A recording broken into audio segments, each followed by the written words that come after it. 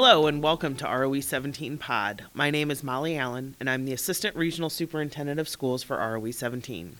Today on the pod, our guest is Candace Summers, the Senior Director of Education for the McLean County Museum of History. Welcome, Candace. Thank you. Can you tell us a little bit about your role at the McLean County Museum of History? Well, if you get down to nuts and bolts with a title, I am the lead educator at the museum. I've had lots of different titles over the years, but always in the education department. And so our department, there's three of us, but we all have to know like all the different types of programs we do. And so we serve pre-K through 12 and college. We also have adult programming and community events. So I help with a little bit of all of it. I'm also primarily the educator responsible for the Evergreen Cemetery Walk, which is fast and furiously approaching, which a lot of our middle schoolers in McLean County attend each and every year. So I like to say that I get to educate people from birth to when we are wise in our years. That's fantastic. Speaking from an educational standpoint for our K-12 families, you do have a lot of great exhibits, but what do you think is a really popular one for families? Oh, so it's not an exhibit, but it's definitely a favorite room at our museum is our hands-on discovery room. It used to be called the Pioneer Room because it's kind of like, an old homestead where you can go in there and milk a pretend cow. We have some pretend pigs you can feed now. You can carry water. You can plow the field. You can pick eggs from chickens and harvest corn and other veggies and just pretend you can be a kid in this room.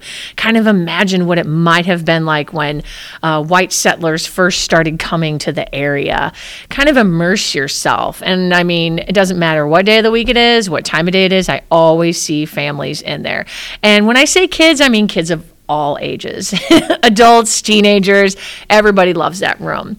As far as exhibits go, I'd have to say I see the most families engaging in our Working for a Living exhibit, which all of our exhibits are people-centric. We have the people from McLean County's past who tell the stories through the objects that they owned and used in those exhibits. And so in Working for a Living, it's about the jobs that people did, the careers they established, the innovation in labor and medicine and all the different trades in McLean County. And so you go through and you can see like who these people were that did all these jobs. And there's a really fun interactive in there where you get to create your own avatar, and they're based on jobs that people really did. And so you can, make a person who looks like yourself that might have been a worker at Bike's Candy Factory or a worker at the Chicago and Alton rail shops.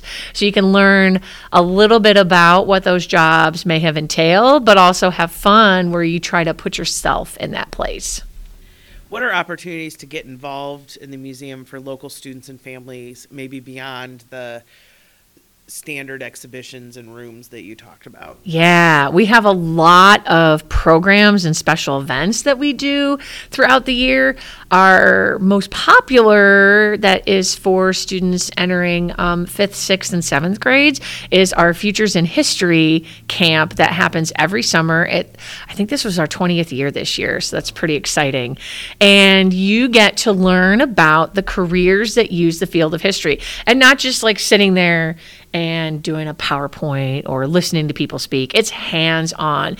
So you're doing archaeology with a real archaeologist over at the David Davis Mansion. You're learning about civics and advocacy with local lawmakers. This year, Cody Hendricks, Bloomington Alderman, and Sharon Chung, our state representative, were at our camp and talked to the kids about what they do in their job and how they can be advocates for something they're passionate in. We went over to Rivian and learned about sustainable energy and how we can be more green, and did architecture and art in downtown Bloomington. It's a fully immersive experience that really gives the kids a taste of how you can use history, that history is more than just something in a book, that you can actually make a career out of it, like I have as a museum educator.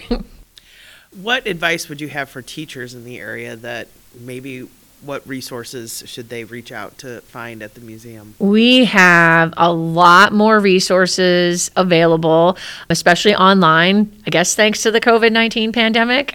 So when everybody was shut down, museums were too. And one of the things that we prioritized was getting a lot of our resources online.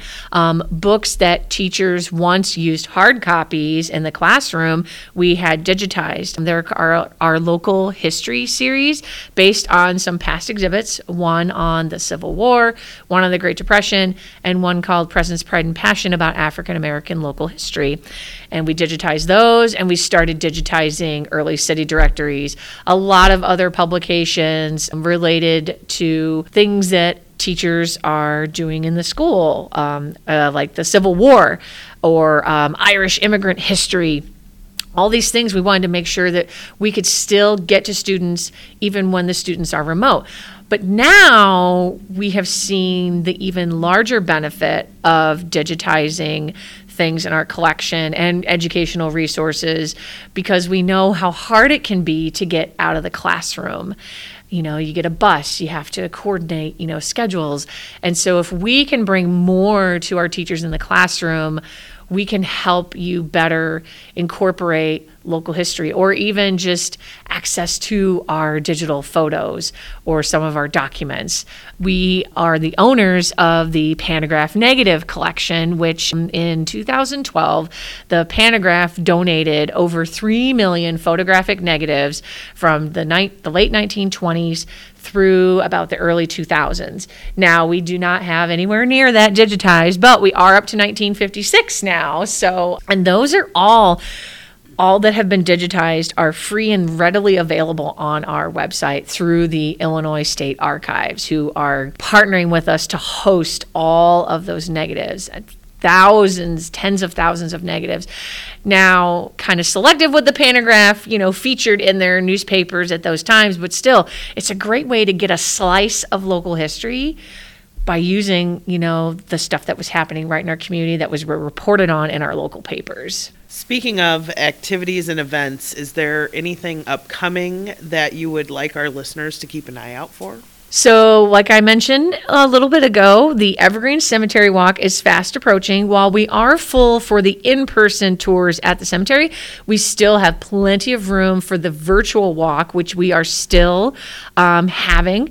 We had a great response from the community and our local schools and older populations that we want to keep that virtual walk going to expand the reach of this event.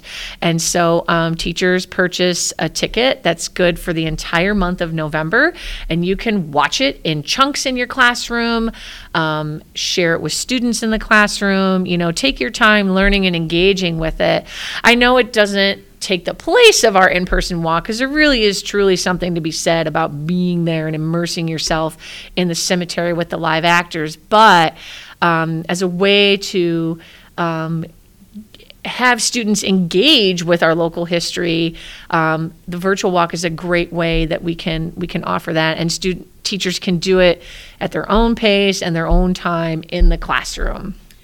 Does the walk differ every year in terms of content? Yes. So every year we typically do feature 7 different people. Usually one of them is a pair, a duet, a lot of times like a husband and wife, or 2 people that work together, or I think once before we had a mother and a daughter. And so for teachers, the teachers may be the same, but the kids are different. So in theory, you could just do the same people over and over again. But we also have the public tours that, we get a lot of the same people. We have our fans that like to come. And so we do try to tell new stories.